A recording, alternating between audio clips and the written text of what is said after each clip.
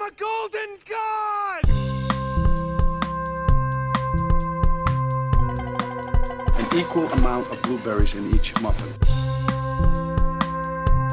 To a new world of gods and monsters. God, I don't know who's weirder, you or me. You just put the law in my hands, and I'm gonna break your heart with it. Nobody puts baby in a corner. Whatever you do, don't fall asleep.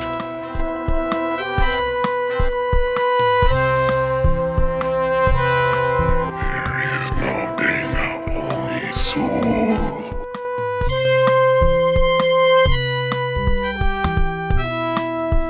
Pardon my French.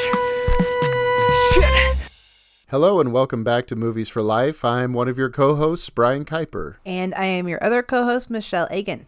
And today, it's the end of the world as we know it. But I feel okay. I feel okay too. Yeah.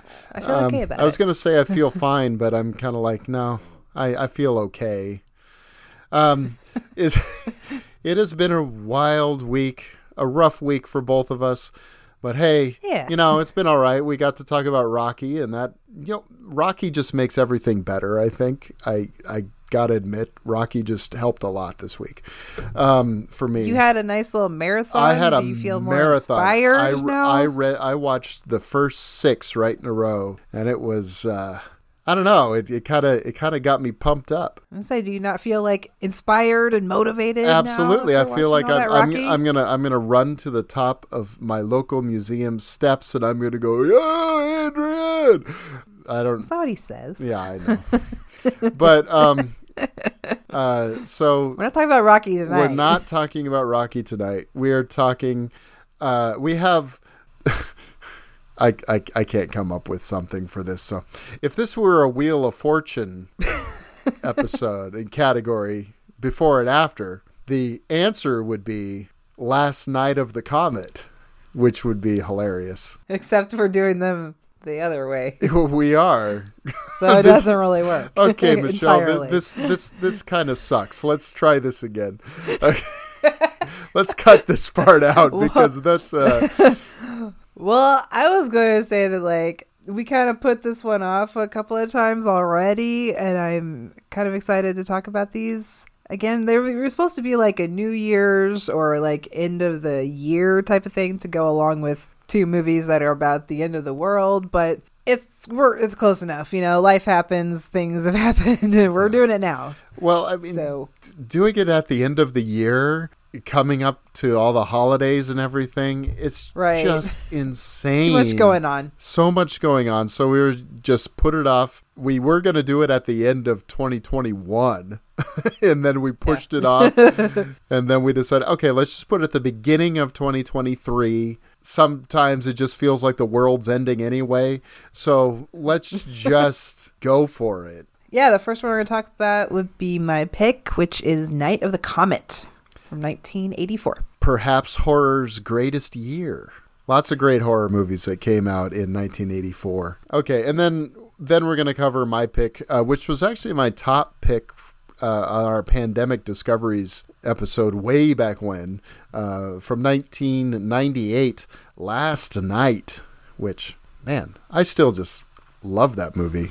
It was great to watch it again and go, wow, it was just as affecting and powerful as it was before. So it was cool. I remember watching it because of I'm pretty sure I watched it because, yeah, it was on your Pandemic Discoveries list, and I very much liked it, and excited to talk about it now because I think actually both of these movies are a lot more similar than you would at first think. You would be like, oh, Night of the Comet's the more like horror-y one, and Last Night is the more like kind of dramatic one. But art house, yeah, kind of. But they actually have a really similar kind of like vibe and atmosphere where it doesn't feel like a chaotic end of the world in either one of these, really. No. It's really kind of eerily calm for a lot of it, Yeah. That's what I got from both of them. Yeah. And they're very character driven in both cases as well, which is surprising, especially when you're talking about sort of a cult horror movie like Night of the Comet, you know, but it's got a lot of great characters in it. And that's kind of the focus we want to take with this, I think. Yeah. 'Cause I mean, it's, the plot stuff it's whatever, honestly. But I've only seen this a couple of times, really. I only really discovered it, or not discovered it, but watched it for the first time, you know, like I think 5 years ago, maybe. And all the stuff with like Mary Warnov and Jeffrey Lewis and the little think tank, like I had completely forgotten all of that stuff because all I remembered was, you know, how cool Sam and Reggie are. Yeah. And how much you fall in love with them. Yeah. I really only remember the parts with them in it because they're the main characters, obviously, but they're also like very cool. Just the kind of female heroines that, you know, you love to see in horror movies that take care of themselves but are still themselves at the same time, which is what I like about both of them. Yeah. Yeah. So what about you? What you said you haven't really seen this one as much either. No, this was one that I saw probably even more recent than you did. Well, it might have actually been something that I heard about on Pure Cinema or something like that even. And they just said, oh, Night of the Comet. And then I looked and I saw the cover. I was like, oh, yeah, I remember that. And I remember looking on the back of it and seeing the motorcycle cop zombie and stuff like that. So I was familiar with some of the images. So when I actually watched the movie, I went, yeah, this is great. Yeah. One of those fun little gems. And like I said, it feels very different, even though there are zombies and, you know, like weird stuff going on in it. It still's got a very, I don't know, it just has a very different tone than a lot of movies of the same time period, I think. Like some of my favorite images that I remembered even after only seeing it once is like after the actual Night of the Comet, you know, when everything is just got that reddish haze to it. It's so creepy and it's just very quiet. And it's like that it's Los Angeles, so I mean it's always very weird to see like nothing happening in a big city like that, you know. One of the things that I thought was, how on earth did this tiny budget little movie shut down these different parts of Los Angeles to be able to get these shots? Because, I mean, obviously they really had to film it. And I'm pretty sure they just, as far as making the sky red and everything like that, I think it's in camera, just a red filter on the camera. I'm pretty sure, like the top half of the camera is covered with a red filter is what it looks like. I'm not positive about that. Nice. I could never know, but there is that sort of red haze through all of it after the comet strikes, or passes, I should say. So if you've never seen Night of the Comet, just basic like plot thing that we have going on here, there's like interesting narration that never comes back anytime in the movie at the very beginning that just explains everything for you, which is kind of weird but also kind of nice. I love the guy's voice. Yeah. So I don't really mind it that much. They're talking about how they're in the tail of this comet. It's 11 days before Christmas, I think, right? And this is the difference, or no, not the difference. This is another similarity that the two movies have. It's a kind of an end of the world thing where everybody knows that it's coming, but you see the difference in like people are celebrating it in Night of the Comet because they just think it's going to be like a cool, you know, light show in the sky to be, you know, passing through the tail of this comet. Yeah. And I like some of the stuff at the beginning when you have like just, you know, people have, there's one guy holding up signs. It's like, it says, don't panic. It's completely safe, which is my favorite thing to see. Which, you know, because of that it's obviously not going to be completely safe. And then we're introduced to the main characters, which is Catherine Mary Stewart as Reggie Belmont, and Kelly Maroney, one of my favorites, as Samantha Belmont. Yeah. Kelly Maroney of Chopping Mall and one of my favorite movies, The Zero Boys fame. Zero Boys. I'm so happy to see her in that. Yeah. Right? I heard about that movie because of you. Yeah, you did. Yeah, I did. So a couple people did. A lot of people take my recommendations sometimes. I know what I'm talking about. You do. Now, one of the things that's kind of fun, you know, how they set up the characters in this. Regina is a theater usher, and she's a video game player, but like a really good one. You know, 80s Atari games, right? Arcade games, right? What is? I don't know what that game is that she's playing. I should have looked that up. I forgot to look. The video game is called Tempest, which I've never heard of. Tempest. Before my time. It's not before my time. I just never really played video games in the arcade. So, but that's just me.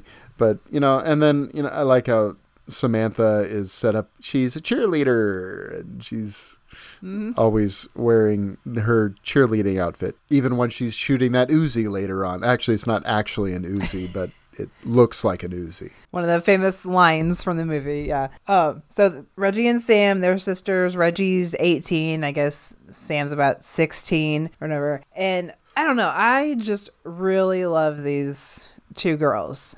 They are awesome. Yeah. I don't know. I just don't know how to really to describe them without just talking about like all the different like stuff that they say and do throughout the movie. Instead of going through the plot, we'll just maybe go through like their character traits that I find kind of endearing and kind of inspiring, you know, in a way too. Like I like both of them, and they're both very different, but they both have like good qualities that work with each other, you know, that make them like a good pair together. Yeah. Well, I mean, there were just things that sort of struck me going into this that, as you know, sort of the busyness of everything before the comet and then after the strike, how you have just these shots of the empty streets, but then all the automatic machines are still going. It's just kind of this lends this eeriness to it that, I don't know, it almost gave me a Maximum Overdrive vibe. Except the machines don't. It does. Yeah, the machines don't come to life or anything like that. They're just continuing to function as they would function, as though people were using them. So your traffic lights are still going, and the different things are just continuing to function. I like that element of it, and just that would be a crazy kind of intense fear to just wake up one day and everyone is just gone. Everyone is turned to red dust, essentially. And you're at first you have no idea why you're still there, really, and everyone else is gone. Yeah. You figure, hey, it must have something to do with the comet, but why didn't I get taken out by the comet too? So both of their reactions to it on that morning make sense, you know? Like for like not really being able to understand what's going on, but also for their characters, because Reggie is she's always like very on top of it. She never gets emotional much throughout the movie. You know, you kind of get the feeling that, you know, she's the older one. She's always feeling like, you know, taking care of her younger sister. You know, that's probably been something going on in their lives, and she's just always has a plan, and she's always ready. I mean, that's how they were raised too. You find out like another reason why they're so cool is that they were you know, raised by their dad to like know how to take care of themselves, defend themselves, how to shoot guns and all that stuff. So they're definitely not the typical girls that they seem to be from the outside, or how people would probably label them, especially Sam, being a cheerleader and everything, kind of a valley girl, you know? Sure. And so then Sam's reaction is really interesting, but I get it too, though, you know, that not wanting to believe it, because that's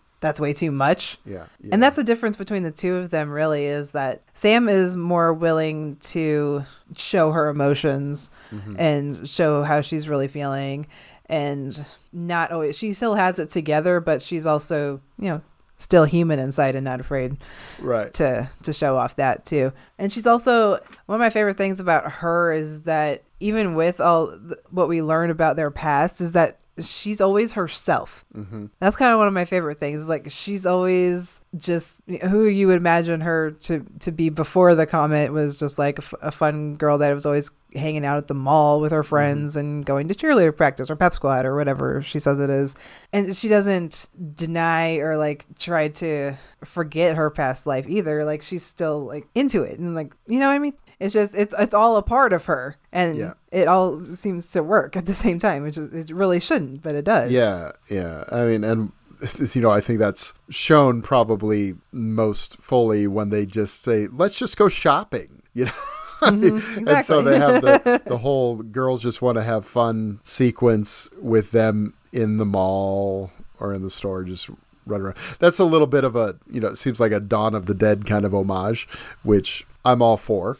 And so why wouldn't you want to do that when you're at the Exactly. mall? You got the run of the mall, of course you're going to do that. Yeah. But then you believe that part of them, and you also believe the part where they're practicing their shooting at the target car, practice, and, yeah. and she says, and one of them, it keeps jamming up, and she's trying to fix it, and she's like, that's the problem with these things. Daddy would have gotten us Uzis. Which, I love that line. Just looking at them, I thought they were Uzis, so it shows what I know. But yeah.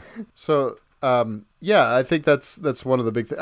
Also, just this when Regina goes home, I swear that neighborhood, she's just looking around, everything's gone. I swear that neighborhood is the same neighborhood of E.T. or Poltergeist. It kind of looks like it. It looks though, exactly right? like it, and. So it's just like, whoa. There's still like fun little sister stuff that I like between the two of them. Like there's one part where it almost sounds like it's an improv thing where Regina is like trying to get it through her head, and she's like shaking her, and you just hear Kelly Maroney is just like, you made me swallow my gum. Yeah.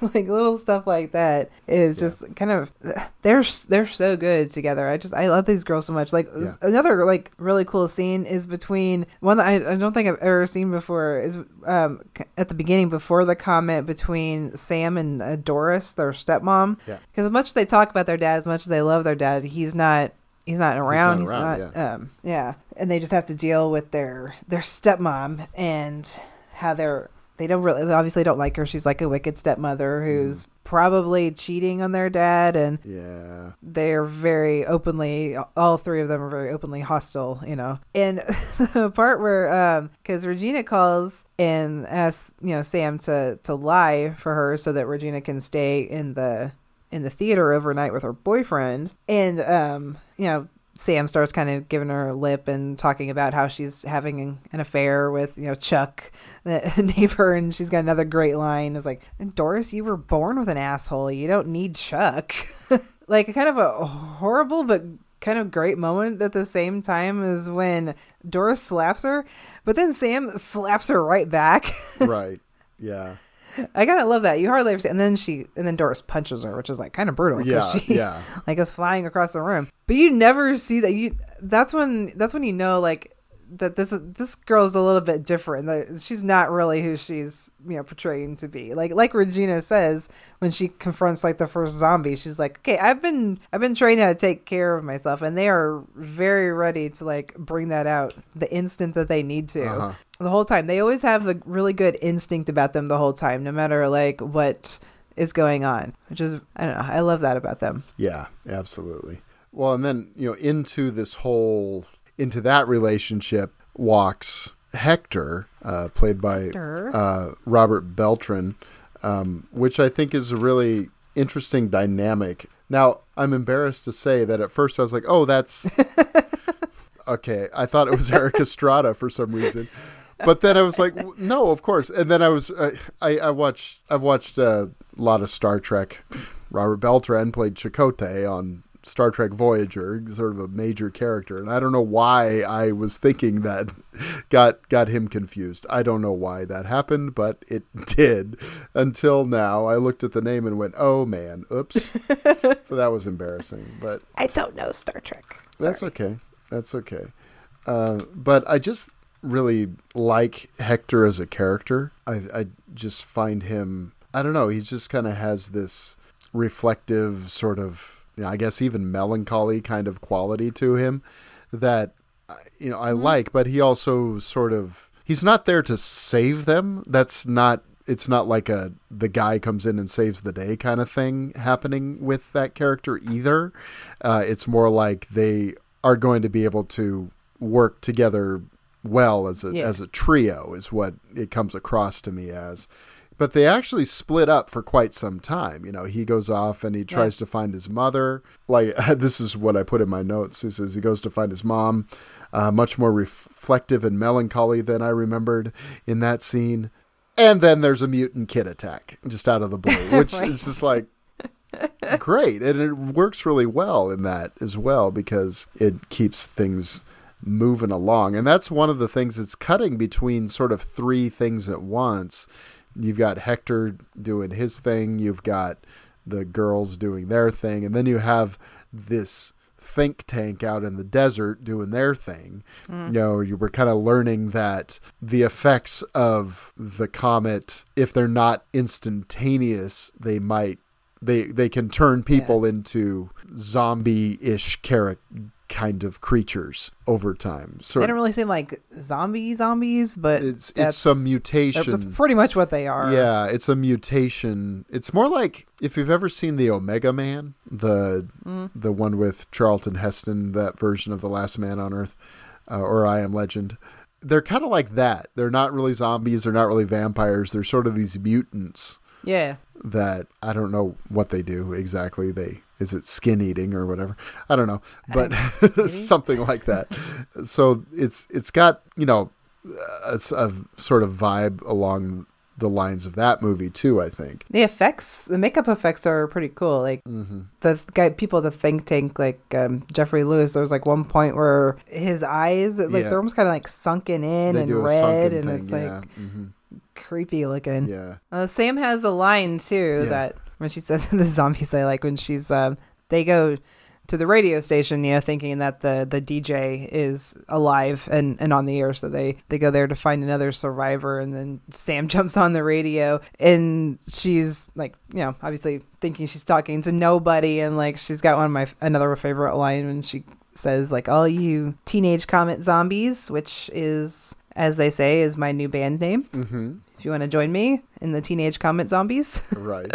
And there are lots of like weird little quiet introspective like moments with them, and also, you know, between the characters, especially between Reggie and Hector, who kind of instantly kind of get together. Sam is kind of like doing her own thing. Sure. Like she has that weird dream sequence. Yeah, which is with the motorcycle cops, which is great. Yeah. And it feels like this movie sort of, it's definitely its own thing, but it does have these sort of nods to other movies. And this feels like an American Werewolf in London kind of thing to me. Because in that movie, it's like Nazi werewolves, but here it's, again, sort of a authoritarian figure, with it being the cops, and just the helmets and everything sort of give it that sense too. And they're zombies. And it's, I don't know. And it's like a double. It's a double dream, just like it is. Yeah. Which you kind of wonder. You almost kind of believe it at first when she's just driving along. You're like, it's like, oh, that she's found a car and she's just like cruising around because there's nobody left in the world. I don't know. It seems like it could be plausible at first, but then, you know, she gets pulled over by the zombie cops and wakes up in the radio station, goes into the bathroom, and I guess we have to have a scene where one of the girls takes off their clothes because she starts getting and dressed like she's gonna like have a sponge bath or something in the sink, and the cop is there again. Yeah. And then it's Reggie and Hector kind of talking about like their backgrounds. That's where we learn all the stuff about their dad, how he used to take them to, what was it, like this the Armed Forces Reserve for target practice, and so we're like, oh, that's why they actually know what they're talking about around guns. Another great line: the MAC-10 submachine gun was practically designed for housewives. Right. I just love these girls. I'm sorry. No, it's great. It's great. Well, I mean, and then when they show them, you know, Hector's gone off to find his family, and you have the two girls in the mall together. The girls just want to have fun thing, and they're trying on all the things and stuff. But then they show them they're being watched over, but it shows it's the way the movie sets it up to have them. Okay, they set the gun down here, and the other one sets the gun down over here, because they're just sort of being carefree. They're not thinking that anything's going to happen, because I mean, it's the mall. What's going to happen at the mall? And everybody's dust. Yeah. Yeah, but they're being watched. And that gunfight in the mall, you realize, that's another great sort of sequence where they're working together and they're Right. taking on the gang kind of thing. The gang of like creepy little stock boys. Yeah. Whoever they were that worked in the mall. Yeah.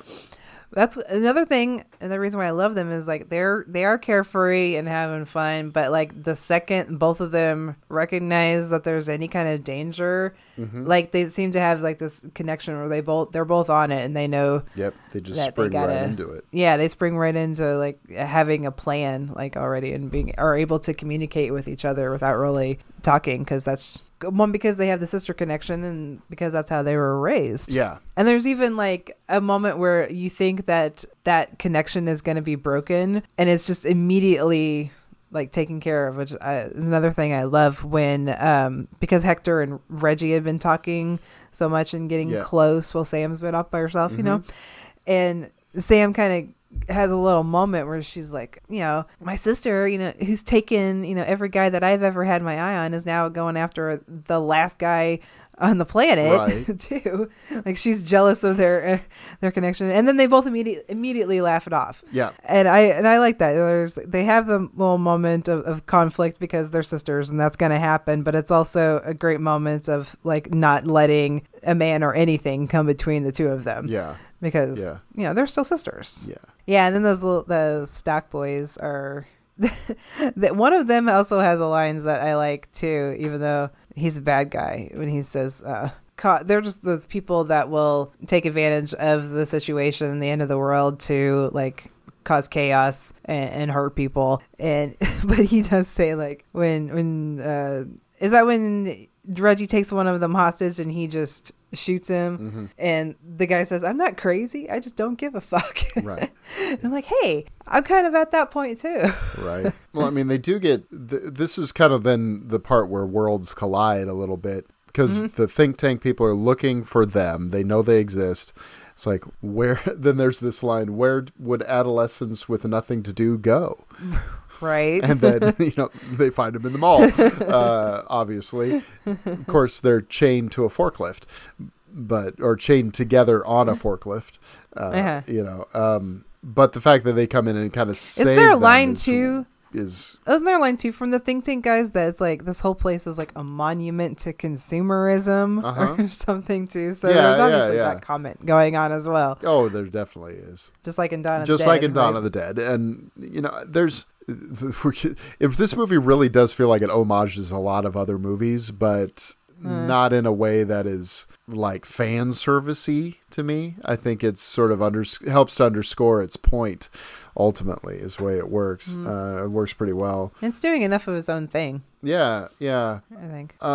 And then the whole thing with the think tank in there saying, oh, we're just going to draw some blood. We're going to take some tests. And they take Reg off to the desert. Why they agree to be split up? I don't know. That's one of the weird things. Yeah. I don't know that that's really aligning with their characters that they would want to be split up. Yeah. So that's a little bit with these people weird. They just met, Yeah. I agree. But I had forgotten this movie enough that when they give Sam the shot, I thought she was dead, right? actually dead, So that really kind of threw me. I was like, wow, whoa, this is really bleak, much more bleak than I remembered. And it is because in again, the world, Yeah, but, right. Well, because again, they're kind of judging her because of who they think she is. They think she's just like some dumb teenager, right? Yeah, and that she's not really worthy to go on living or something. I don't know. And essentially, they want to use the others because they think they're immune, and they're going to draw their blood to try and create some sort of inoculation against the effects of the thing, which kind of takes this into sort of pandemic type territory a little bit. Contagion. Even though it's contagion. Yeah. In this case, it's a lot darker. They're actually essentially bleeding these people dry. So there's there's not that much blood in a human body. They'll never miss it. Because the people at the think tank were exposed to like a little bit of the comets. Yep. someone closed whatever the effects. Someone didn't close the ventilation Yeah, or right. something. Yeah. Right. And yeah, they think they have they don't really even have any kind of special immunity to anything. Like the reason that they all survived, Hector and Sam and Reggie, is because they were surrounded by steel. Right. They were Reggie and her boyfriend Larry. Oh, that was another great scene too. Her and Larry in the projection booth. The Superman conversation, yeah. The Superman conversation. He can't see through steel. And also, yeah. Well, he can't see through lead. That's lead, you nerd. Yeah. The fact that she says that's lead, you nerd, like calling him a nerd, is like you're the one that knew Knows that that. though. Yeah, exactly. And also that Larry was renting out a 3D version of what it came from outer space. Okay, yeah. For somebody to take and like make an illegal copy of, Yeah. and that's what he was doing there. Yeah, that's pretty good. So more fun lines. I'm sorry if you keep like quoting lines from the movie, but I had wrote a bunch of these down. And he's talking to the guy on the phone that he's going to give the copy to, and he says like something about how film freaks will go down on you for a print of this, and I was just kind of like, That's pretty truth. good. Yeah, right? It's true. It's true. Yeah. And then when they wake up in the morning, and I don't know why I like this line so much. Like he's waiting for the guy, and the guy hasn't shown up because everybody's dead. And he tells Reggie that if he leaves, and he tells Reggie that if the guy shows up to tell him that he's very, very, very, very, very, very pissed off. I don't know why that made me laugh. No, that's good. The way that's the guy good. delivers, I love that guy. Yeah. And also, I mentioned this to you the other night, but I'm still like so glad that we don't use the euphemism "making it" anymore to talk about sex, which Yeah. I don't know why. I don't like that for some reason. Yeah. There's something very weird about that. I do not like. It is. Let's not say "making it." Sounds very procreative. In that, Right? in that, when you say it like that, yeah. Did you see the poster for a movie on the wall in the projection booth? Oh, I did, When, but I can't remember Larry- what it was. When Larry is like right before he's killed by the zombie with that wrench, there's a poster for a movie called Red Dust. Yeah, that's a real movie that's got Jean Harlow and Clark Gable. Yeah, that's right. I'd forgotten about that. There was others. Like there was one for. You see a poster for Death Race 2000 Yes, too I on one of remember the that. doors. Mm-hmm. Yeah, I love stuff like that. Yeah, me too. Theater marquees and movie posters are always fun to spot. Yeah, in movies. Definitely. So one of the other evil things that the think tank is going to do is that they've also got these two children survivors, Sarah and Brian, that come into the place. And again, there's like a lot of plot stuff going on. They're trying to, the scene where Jeffrey Lewis is Dr. Carter is trying to interrogate Reggie, and she's just like giving him attitude. Again, love her. She's always like, she's so calm and collected and so sure of herself. Like throughout this whole, she must be freaking out by everything that's happened. But the way that she handles herself, I wish I could be more like that. One of those things. And she's being like a stubborn pain in the butt, which is like a quality that I love because that's kind of what I have. And they tell her that her sister is dead. Yep. Which obviously is not a good idea because that will piss off Reggie. And then when Hector comes back and he's like dressed like a cow and talking like a cowboy. Right. To the guard. Yeah. The guard that's outside up top. Well, I mean, even, when Audrey, still back in like at the theater or the radio station, when she just sort of explains it all and says, you know what? Yeah, we're all infected. They're all going to be dead in 36 hours. And she just injects herself. It's just like the stakes kind of go up a notch towards that as you're heading into the end here. So it's pretty intense. And Hector showing up as the cowboy is one of the funniest things. I love that. This movie really could be almost, if it weren't for the zombies, maybe it's very much like Last Night in that it's very, very serious, and like what's actually, you know what I mean? Well, it takes what happens seriously, I think. Yeah. But I think there's Yeah, I guess both movies have a lot of humor in them, but There's some comic relief in both of them. Yeah. But yeah, the stakes are very high. Like they've just survived a comet that supposedly would have killed anybody that got exposed to it, and now they have to.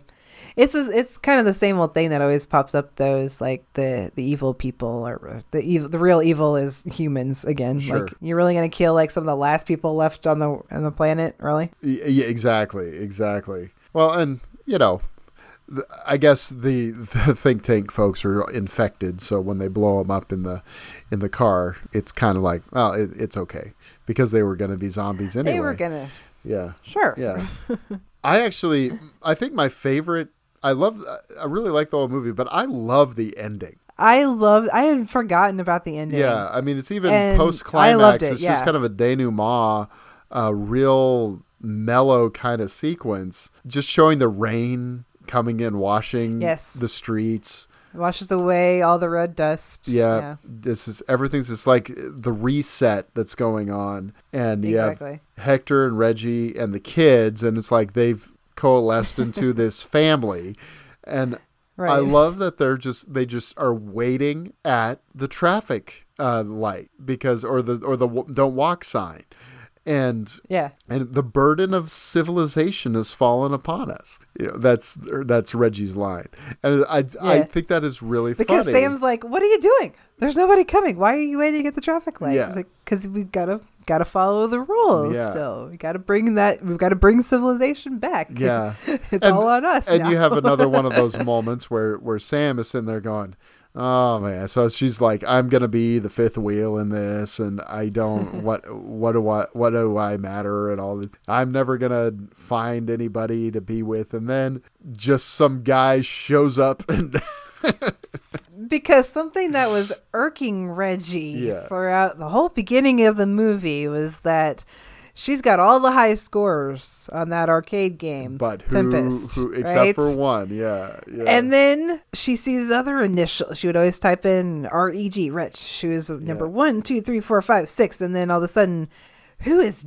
DMK? And you never find out who DMK is. Nobody knows who DMK is until the very last scene. I love that. The very last shot, pretty much, right? Yeah, pretty much. A guy pulls up, another survivor that's very much seems like on Sam's level. Like they pretty much seem like the same person. Yeah. The way that they talk, their kind of attitude about the whole situation. Yeah. And his name is Danny Mason Keener. There you go. And you see on the license plate says DMK. And like, I like that there's no like something from Reggie being like, hey, or whatever. They just kind of leave it to you to remember that, Mm-hmm.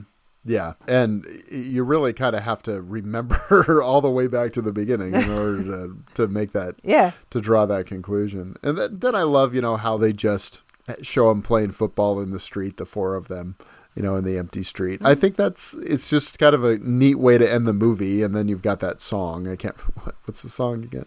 It's like a really well-known song, and I'm blanking on it. Cut that out. I forgot. Yeah. That's embarrassing. But or another great line from that guy, Danny. Sorry. Yeah. When Sam first comes up to him and she's like, "Great car," and he just goes, "Thanks, I have 25 of them." Right. Because that's the end of the world. Exactly. You can have whatever you want. Yeah. So I like that this movie kind of has that mix of like the fun kind of end of the world stuff, but also being very serious and having real stakes, not just for the whole rest of the planet, the survivors, but for them directly from other people. Because that's always seems to be the message with, like what's the thing about The Walking Dead or whatever? Like who's the real, who's a real threat, in that world? It's the other humans. It's not the walkers. Yeah. And my God, again, just for I love Sam and Reggie so much. They're the core of they don't this get movie, talked about a whole. Yeah, they don't really get talked a lot about as like being some of the best heroines, but they truly are. I mean, come on. Yeah, they're great. Absolutely. They're great. Yeah, super fun movie. Good fun. Okay, so shifting gears. This is, I guess, Last Night from 1998, written and directed by Don McKellar, and starring. Yeah, a Canadian film. I don't know. This movie, I think knowing that Magnolia is what my favorite movie, this one just makes sense, I think, going with that.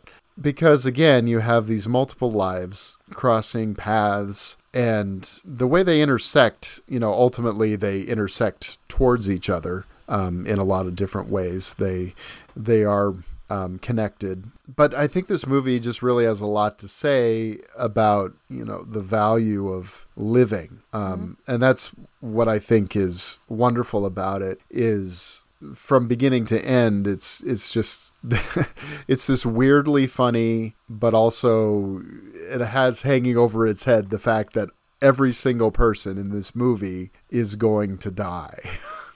There is no escaping the end of the world in this case. The entire world, the earth itself is going to be destroyed. And the implication is that the sun is going supernova. Okay, that's what I was wondering. Yeah. They don't say... I kind of like that they don't say specifically what it is, just this thing where everybody's known for a long time that the end of the world was coming at midnight on this day. It's coming at midnight on this day, and just the different ways that people spend the last... Because it's 6 p.m. to midnight, so literally their last night, and what they're going to do... I love, it just starts out with Don McKellar playing Patrick Wheeler, laying on his floor, listening to his mess. No one answers their freaking phones in this movie, and it's hilarious. Phones are constantly ringing, right? And they all go to machine, every single one of them. And the message that he gets talk on the phone. Well, the message that he gets is one of the funniest things because it's from the gas company. Saying, we want to thank you for your service, and we wanted to let you know that we're going to keep the gas going for you right up to the end. I just find that so funny because then but it takes on such a different meaning later in the movie too. Yeah. Later we find out that it's the person who is making all of these phone calls is who? David Cronenberg. Cronenberg, what? Which is that's awesome. Just as Duncan. And I love that. I love how they show him doing this because this feels very David Cronenberg to me. It feels like how I imagine David Cronenberg to be. This guy sitting at his desk, calling a number and using a ruler to cross off the name and then going down to the next. I don't know, something about the precision of that just says to me, David Cronenberg, director, that kind of thing. And it's so I was thinking kind of the same thing. It's so funny, though. It's funny, but it's also incredibly very sad. Weird and sad and heartbreaking. Yeah. When you kind of get the idea that this is what's going on, okay, this is something that everybody has known about, so they've had time to plan for this for their last day.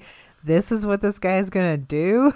Exactly. On his last day? Who gives a shit? Yeah, but he's going to do his job. He's going to fulfill his work hours. Is very interesting. I guess. Yeah. That's dedication, bro, I guess. Cool.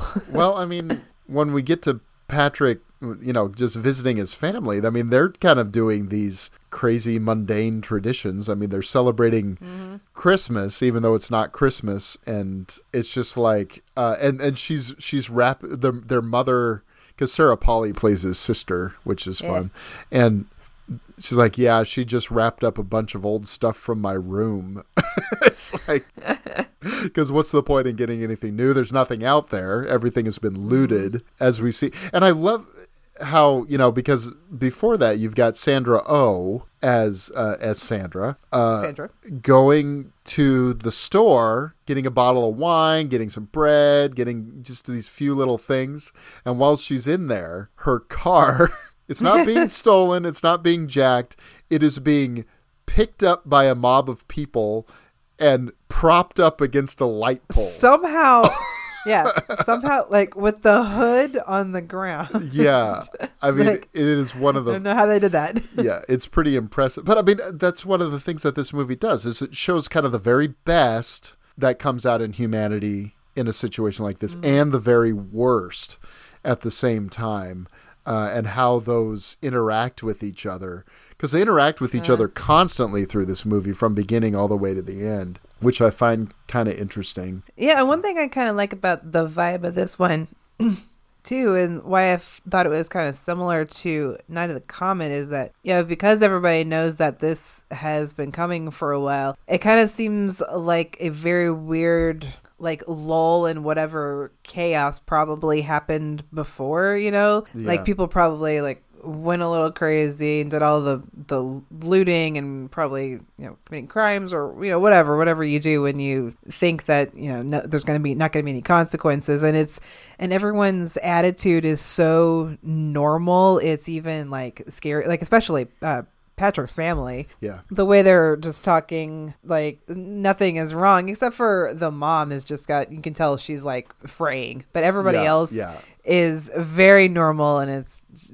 Sandra Oh just going shopping like it's like how is there any wine left anyway if it's the end of the world? Like I would think all the alcohol would be gone, right? Yeah. Well, there's so like there is still some people that are like you said, like there's still some like bad people that are just gonna do whatever they want, but it's most of the time it's just very creepy, everything's fine, sure kind of vibe going on, very very quiet. It's very different than you would expect. That whole Christmas celebration is so weird because you have these different kinds of things going on. Like, first of all, they'll be saying these things that are just cutting to each other. That are just extraordinarily cruel, but they're just kind of putting up with it anyway. Right. And then, like he talks about, oh, that's a really nice tree. Yeah, we stole it from our neighbor's yard.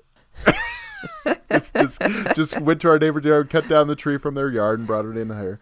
And then it's like, and then he tries to throw the wrapping paper in the fire and says, you can't burn the wrapping paper. And says, oh, is it because the fire's fake? No, you just can't burn the wrapping paper. I just find that sort of stuff really funny. So it's just hilarious how honest and obnoxious everybody is in that whole sequence, that the relationships. And then they sit down to dinner and the mom just starts going, she just starts crying. Yeah. It's just Which you could understand. Mm-hmm. Absolutely. Because there's like contention between her and Patrick because Patrick doesn't want to spend his last hours with them. He just wants to be like alone in his apartment. He just wants to be alone in his apartment and listen to music. Which I understand. Yeah. Right. Well, he kind of changes his mind because by the end, he's setting it out on the roof and everything. Yeah. So that's the 6 o'clock hour is just kind of this thing. And then we see that an important detail is Sandra Oh grabs this case out of her car. And that's an important thing. Have they introduced the people on the bus yet? Like on that trolley car yet? That's at 7 o'clock, yeah. Yeah, because that is just a weird thing, too. That they're on this bus that's not moving, and they're just waiting for it to go. And the daughter's like, let's go. And the mother's like, no, we got to stay on the bus because, And Sandra gets on the bus because, she obviously doesn't have a car. Right, anymore. Yeah. Like, why do any of them think that a bus driver is going to be driving people around? I don't know. It's just like, how long? Last day. How long have you been waiting here? Oh, he says he'll be back anytime. It's like, how long have you been waiting? Oh, it's been hours. Clearly, it's been hours that they've been waiting, and they're just like trusting still that he's going to come back. I don't know. It's fascinating. Oh, I like the stuff with Duncan and Donna at the gas company. Yeah, because this is for some reason it's like these two. I guess they're not Duncan, but Donna's obviously she's like a woman in her like probably early 30s or something. So she's still working there too, and you just kind of get the feeling that she's a loner, you know, which sucks, and that's why she's still there. But they have such a cute little moment when she reveals her little secret to Duncan about how she would have a drink every day. She had it hidden the same time every day at 6 o'clock. And he says he's going to fire her or something like that. Right. I should fire you for this. Just kidding. You know. And they have like a weird little laugh about it. Yeah. Yeah, there's still that weird sort of office awkwardness that's going on. Right? I just think that's so funny. They're still being very professional as if it's a regular day at Exactly. work. They're still Exactly. dressed like it's a regular day at work, you know? Well, I think that there's this idea of clinging to something that's normal in the face of this impending doom is kind of profound as well. It's a key element that I think is carried through here because there is a lot of that happens, you know, is the clinging to something that is familiar in the face of the end here. It also could be them it's showing like what good people they are too, because they do actually have an important job. Like the world They is do, ending, like yeah. people still, you know, Need heat and heat comfort. in their homes, Yeah. right? And so they are using their last moments to help other people. They think that, you know, what good are they really doing? But it's what they think they're doing. Yeah. I think that's more important. Well, it's part of his message. It's part of the phone message he's leaving to everyone. You know, we're going to make Yeah. sure your homes are heated all the way to the end. We'll be here for you all the way to the end.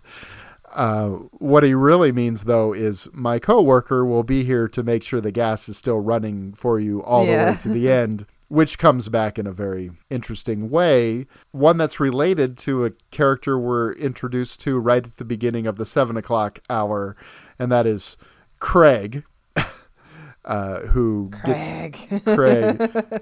Mixed feelings about Craig, but you know, Craig is interesting. He's an interesting guy, but I Yes. kind of get it. You know, I gotta say, Right. I kind of get it. The first thing that happens, okay, so he gets a knock at the door. He answers the door, and it's this young woman.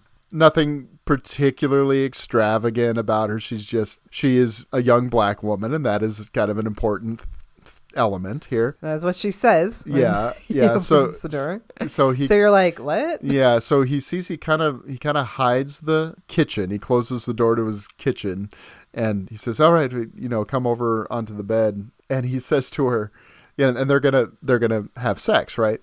And he says, "I'm not doing this because you're black." And she says, "Yes, you are. You don't have to lie."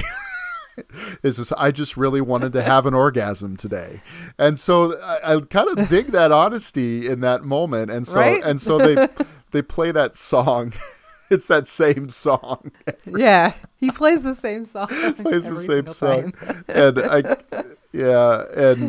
Oh man. And so Craig's it's- thing, if you're not getting it yet, Yeah. he's trying to live out like all of his whatever sexual fantasies He that wants to experience. he has. He just wants to have multiple sexual experiences with all kinds of Yeah. different women, men, threesomes, indoors, outdoors, etc.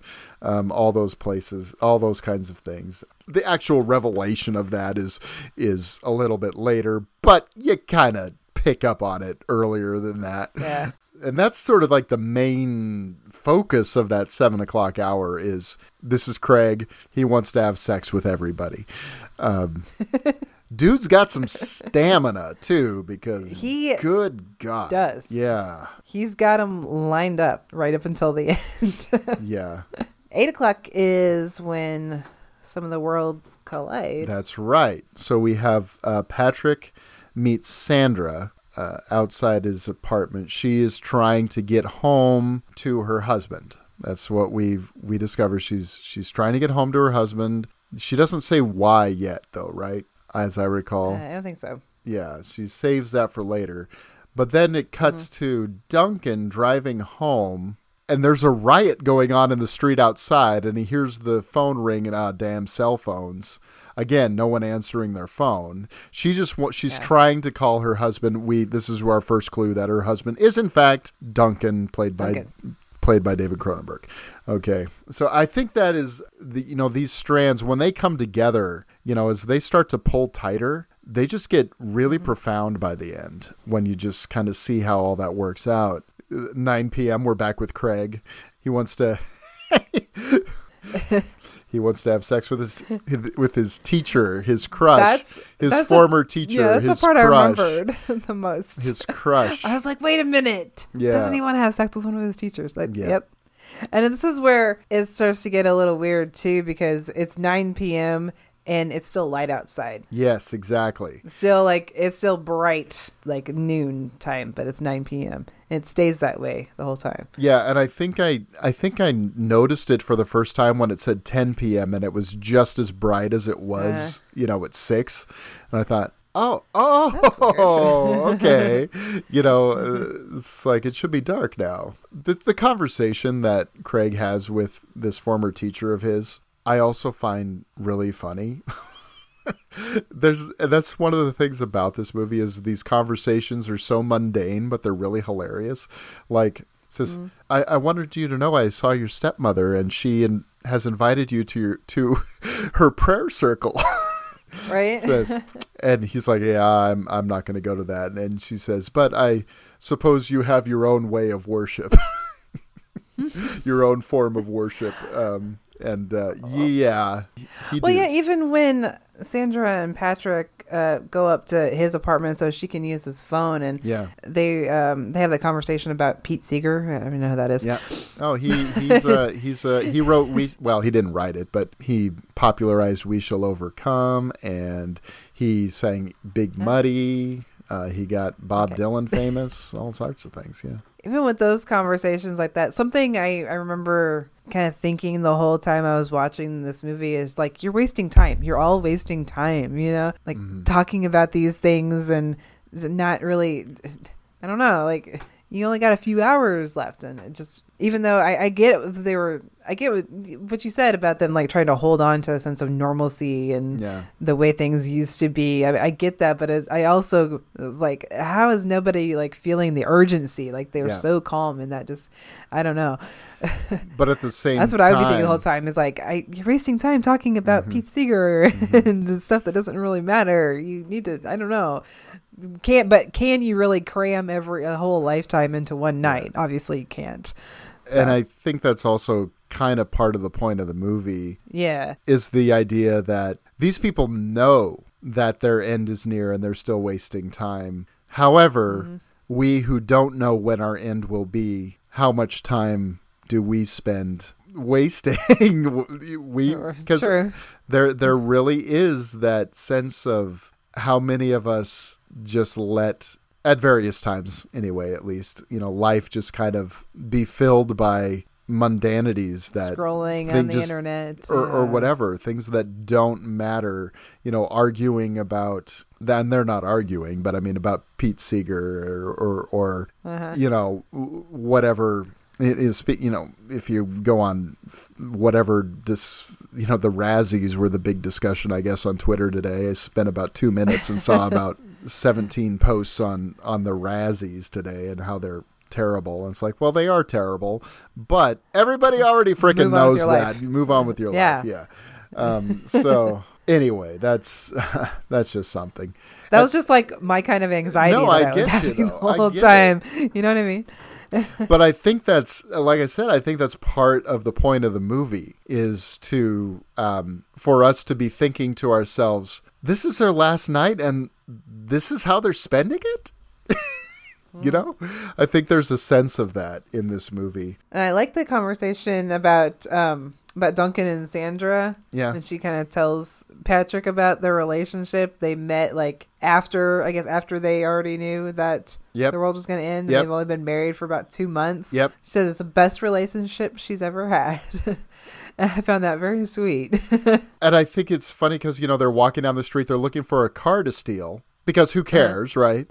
Again, they get into the car and he's trying to hotwire it, even though he doesn't know how to hotwire the car. And she says, and I'm pregnant.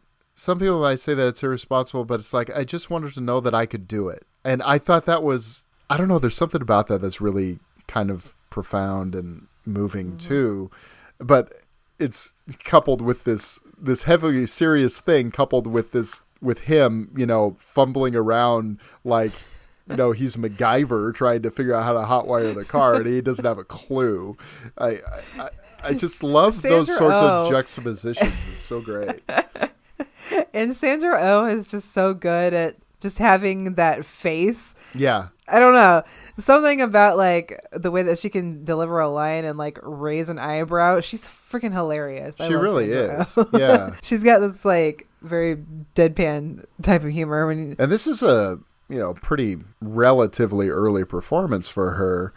This is, before Grey's Anatomy. This is before Sideways, even. So she's just, displaying these comic chops and just these acting chops, at this stage in her career. And it's so, she's so great in it. She's really fantastic. she's one of those great comedians and really good at the dramatic stuff too. At the same time. Yeah. I love this whole thing, how they run into his friend.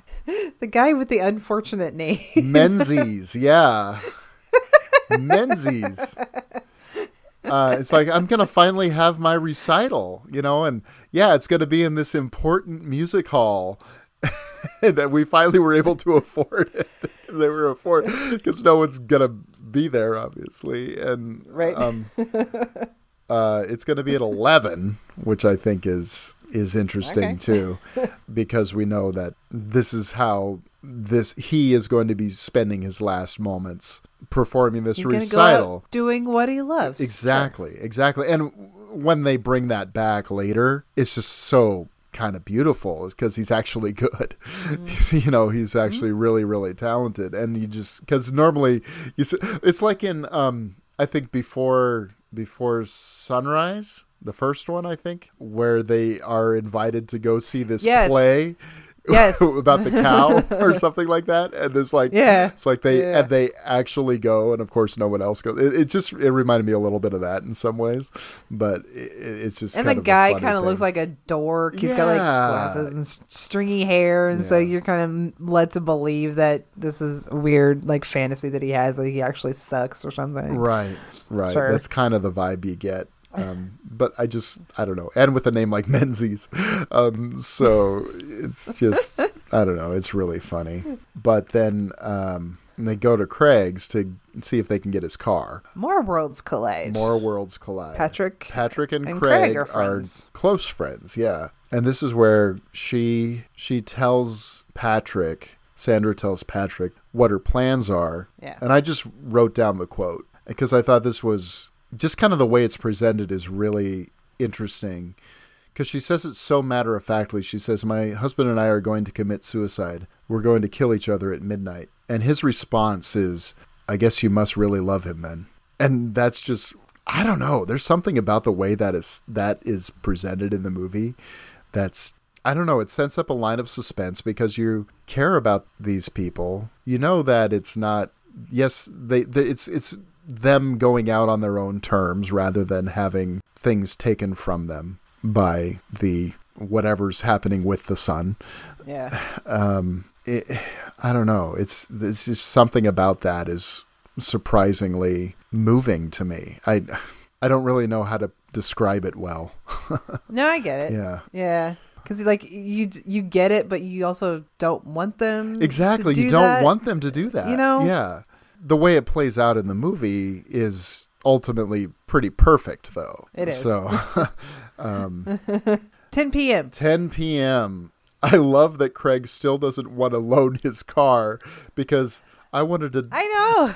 And he says, "I wanted to die a man with 3 cars." I think is one of the funniest lines that, because I mean, the whole "you can't take it with you" thing is so Right. funny.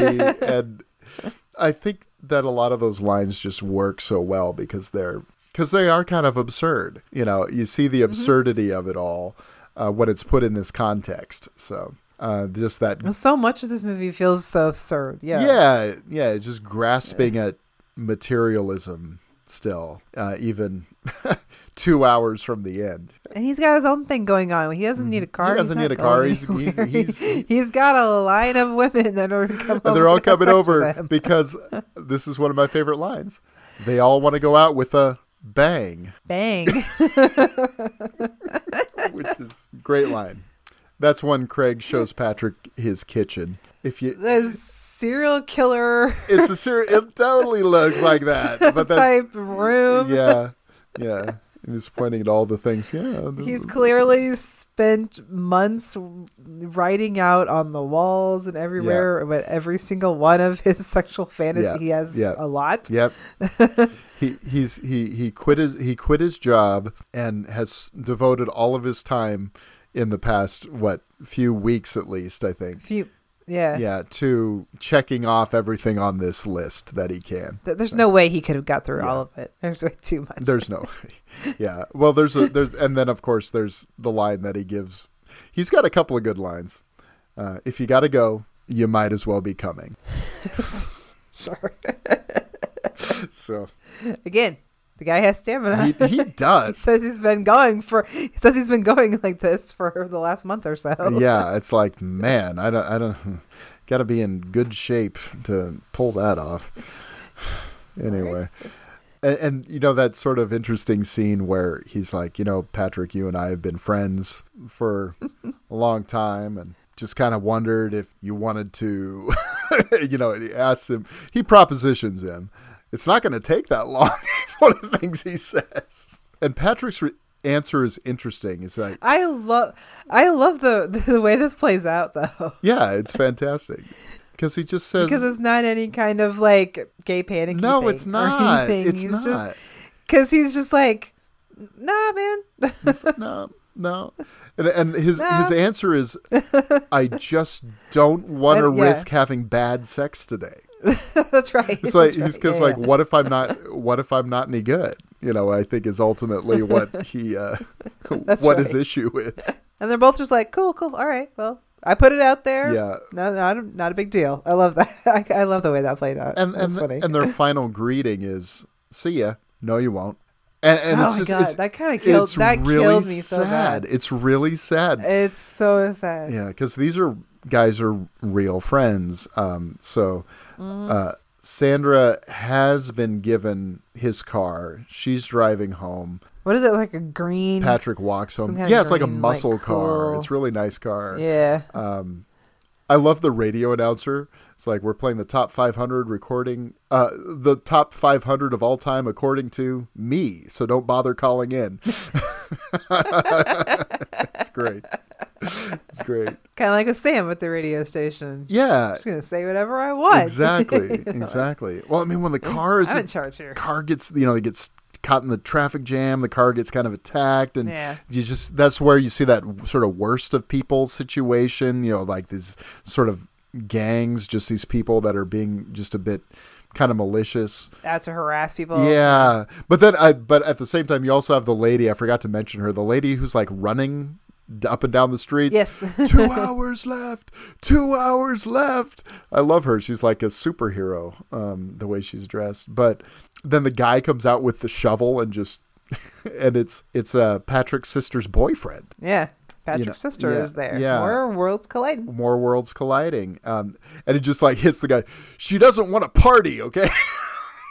So I love it. I love it. Just they are out to like, those kind of punks are out to like harass people, but they also, I don't know, they also are kind of weird about it too, because they don't really seem like they're really out to hurt anybody. It's like, I don't know, because they're if they could have if they really wanted to, it seems like they just don't know what else to do.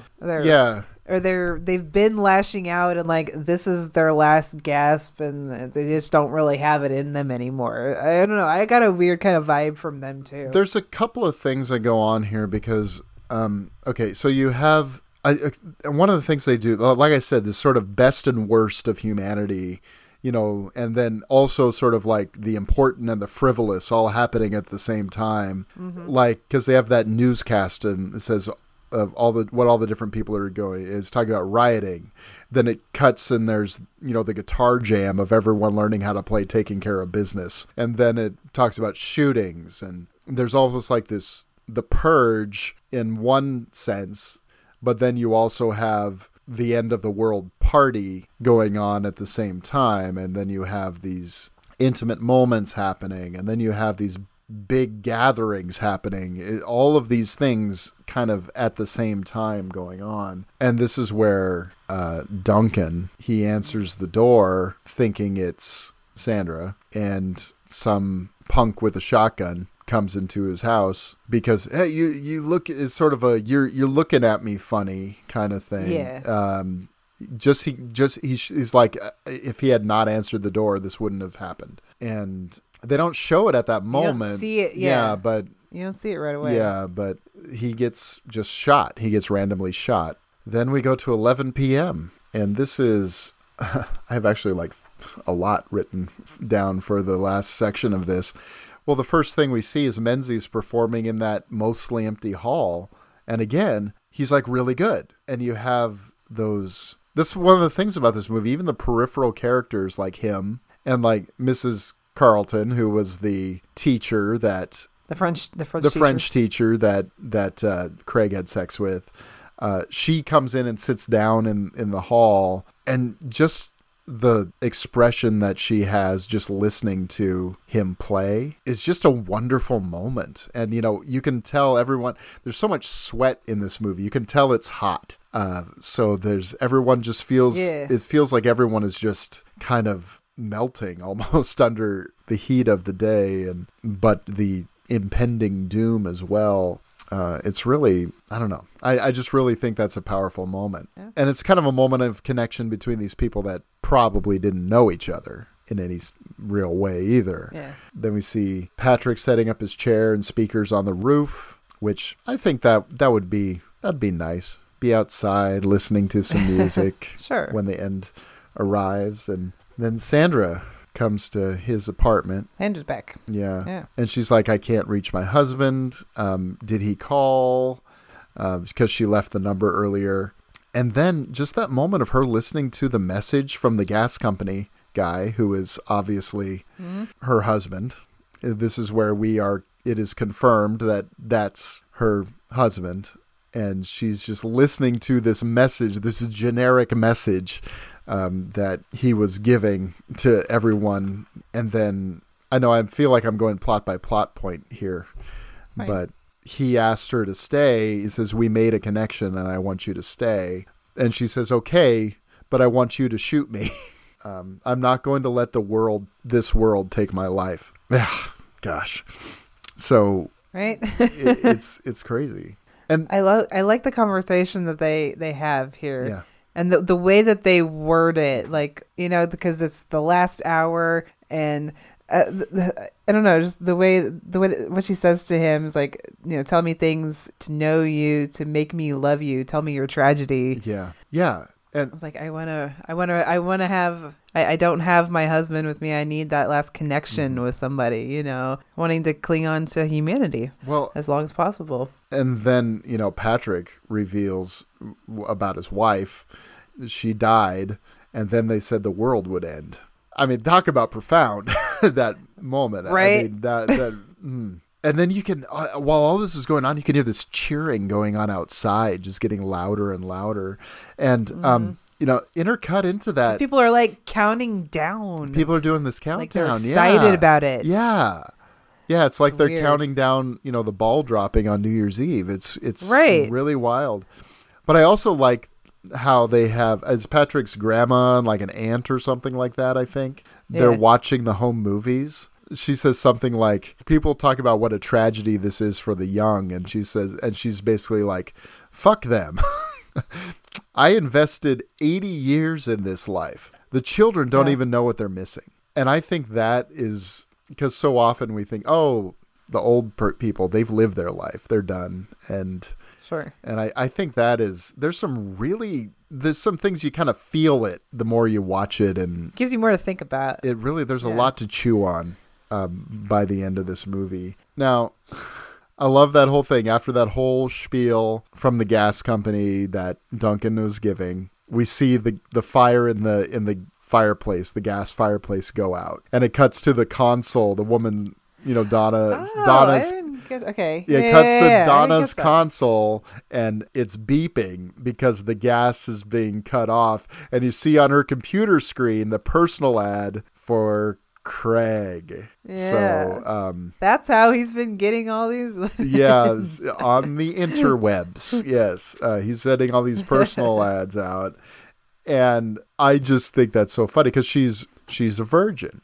we discover she's a virgin, and it's such a kind of a sweet moment between the two of them, because she's wondering, she's like, like, am I good enough? Right. Is that okay? Like, to be their last one, pretty much. And he's just like, yeah, you're awesome. Yeah. You're perfect. I love that. There's like no judgment or anything. Exactly. And he can't perform at first. It's like, no. Because he's been having a lot of sex lately. It's like, it's been a busy day, I think is what he says. Right. And, yeah. But then he fulfills too, because he gets the virgin and the simultaneous orgasm. Right. Right. Yeah. That's sort of the moment having a simultaneous orgasm at the moment the world ends. There are worse ways to go, I gotta say.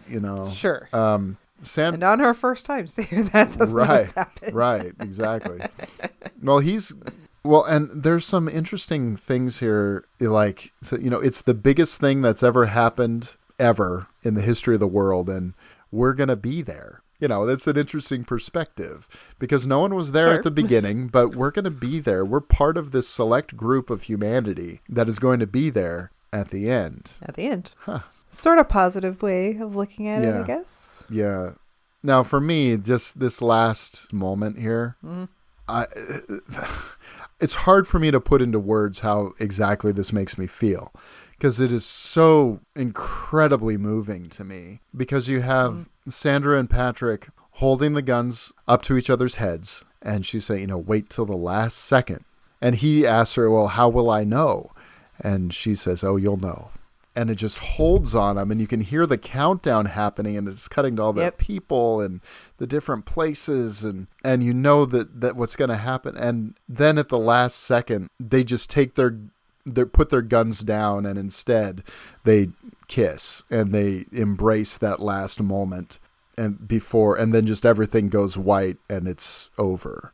I think that is, for me, that just expresses this idea that every moment of life is precious, and an opportunity for love, for something. There's it's just so I don't know. I just find that it's something that I feel more than I can express, right, when I watch that ending. I told you that my note for that moment was like, I don't think that they kiss each other because they've fallen in love with each other necessarily. They've only known each other for a few hours. They've done the best they can to get to know each other, to have that connection. But I don't think that kiss was anything about really the two of them. It kind of just felt like, I don't know, it was like a dumb note I wrote down. It was like, it's not out of love, it was for humanity. Yeah.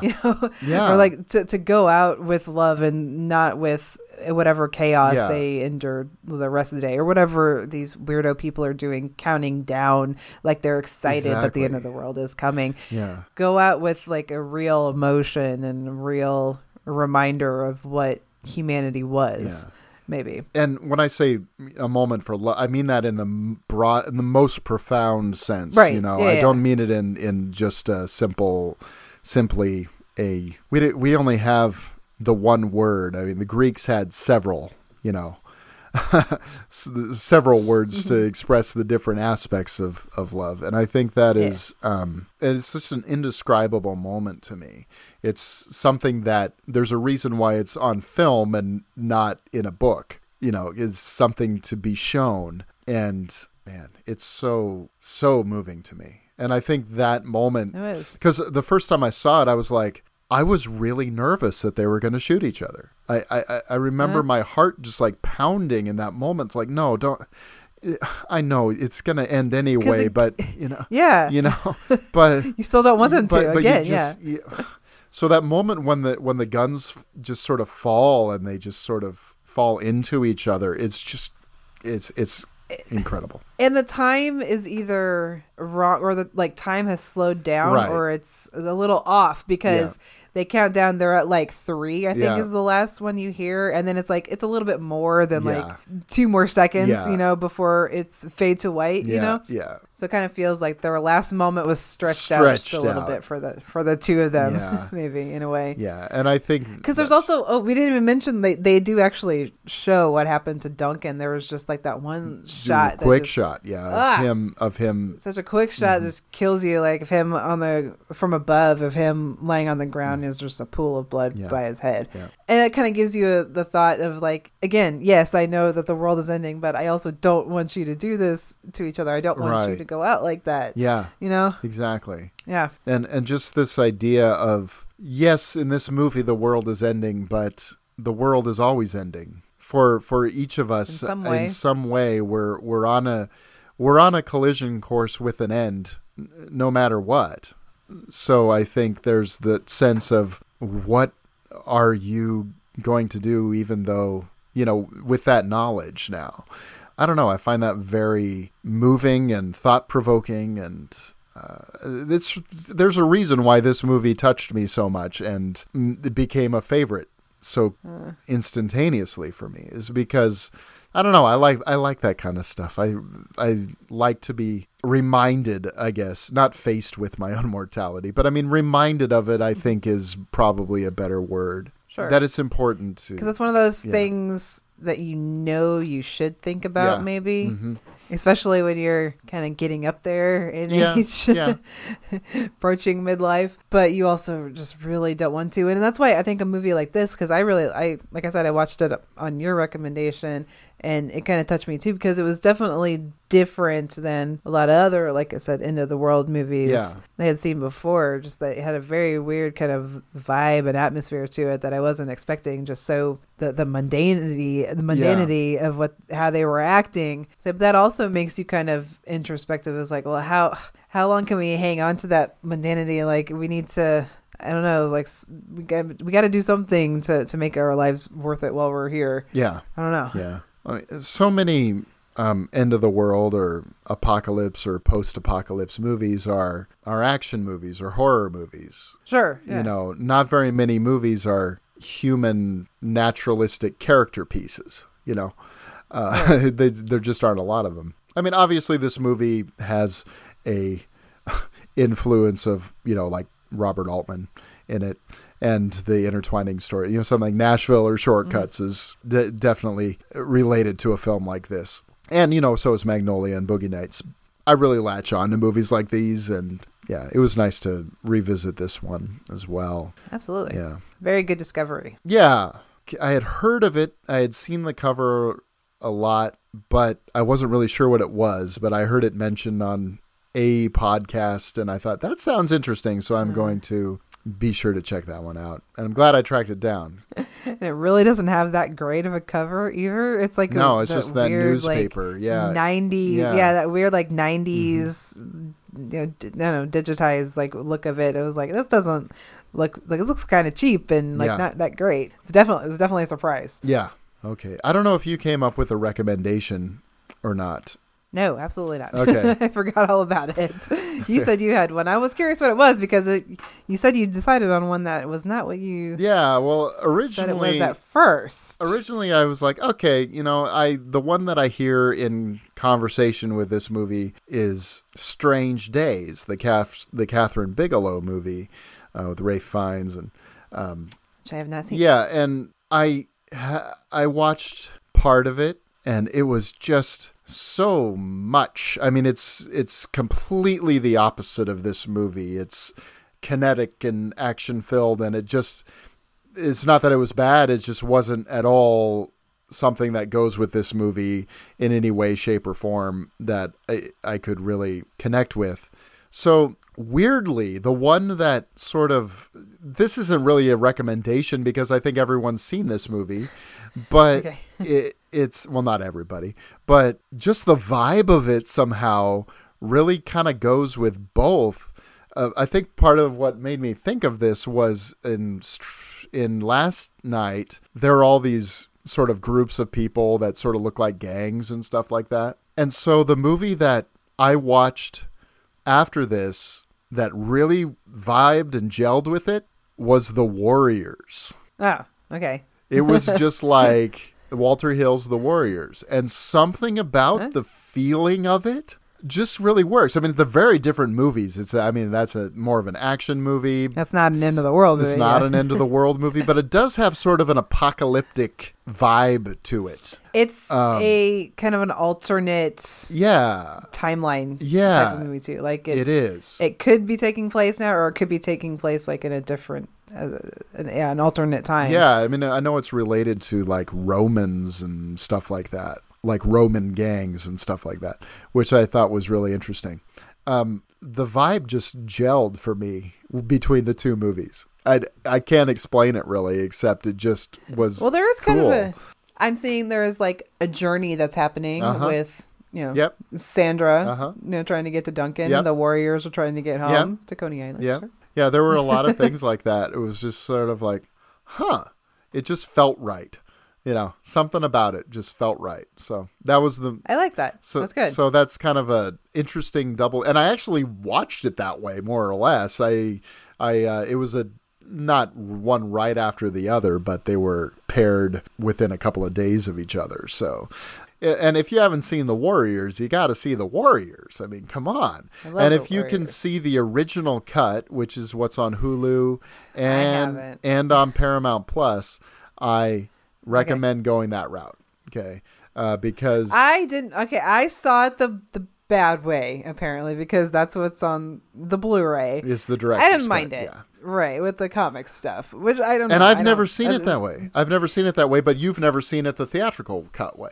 So, it's really not even really that much of that's it. That's what I've heard, too. What people don't like, so it didn't bother me at all. Well, and I think you also didn't experience it the other way either. So, right. There's probably... that was another one that I saw way, way late. Me too. I just saw it for the first time this last year. Yeah. Do you not love the end of that movie, though? When they're all home on the beach and it's great. The eagle in the city place. Ugh, perfect. Yeah. I love that. That made me cry. I remember the first time I was kind of like, I like that. Yeah. Yeah. So, a couple of good movies. Thanks for bearing with us on this episode. We're both just kind of exhausted. We've had some really trying weeks these past couple weeks here. So this maybe wasn't our best, but we did the best we could for right now. Yeah. So we hope you enjoyed the episode. And real quick, we have something coming up next week, don't we? Or next time? We have a really, really fun. I think this is going to be like one of those where we're just going to be laughing and saying lines or something the whole time with both of these movies. Yes. Because they are friggin' hilarious and fun, and both actually very recent favorites for both of us. But I love them paired up together. So the kind of theme that we're going with, there's gonna be two of these. So we're gonna do like buddy movies, which we kind of had. I think at first we were just gonna do buddy movies, and then I thought, okay, why don't we split it up? We'll do male buddy movies, and then we'll do female buddy movies. So we're gonna do that one first. So who goes first? Who says their movie first? Okay. I think we're probably going to end up doing mine first. Okay. So my pick, I don't know if this really fits too well, but I don't really care. This is a movie that I love dearly, and I really want to talk about it. And we actually already have talked about it in a lost episode of the show that will probably never be heard when we were. It was a trial kind of episode. Practicing. It was a practice episode. It was a practice run of like what we thought the show was going to be like. I'm pretty sure we would probably cringe to go back. Yeah. I do not want to listen to that. Because like you said, this is when we barely knew each other. We didn't know what we were doing or what kind of vibe we were going with for the show. I think this is a much better time to do it. We're going to talk about from 2018, A Simple Favor. And pairing with that, one of my favorite movies of last year, of 2021. So 2 years ago, 2021. We're already in 2023. Yeah. Can you believe it? We're in 2023. And that is Barb and Star Go to Vista Del Mar. I can't tell you how excited I am to talk about that movie. I know. Oh. And then I gotta say, I had forgotten what our double was for the men, and that is like inspired. That is on another level. That one. I forgot what it was too. Oh, when you see it, you will. That's right. I mean, come on. Okay, yeah. That's that is schlock and awe, Lindsay Wilkins worthy. Absolutely. She will be very proud She of will us, be proud I of that think. one, I think. Okay. But coming up next time, we've got Simple Favor, Barb and Star Go to Vista Del Mar. That one's going to be a lot of fun to do. I'm very excited to check that, to watch both of those again and discuss those again. So you can find the show online. Don't worry about finding us. If you want to, go for it. But if you want to find the show, you can find it on Twitter and on Instagram at Movie Life Pod.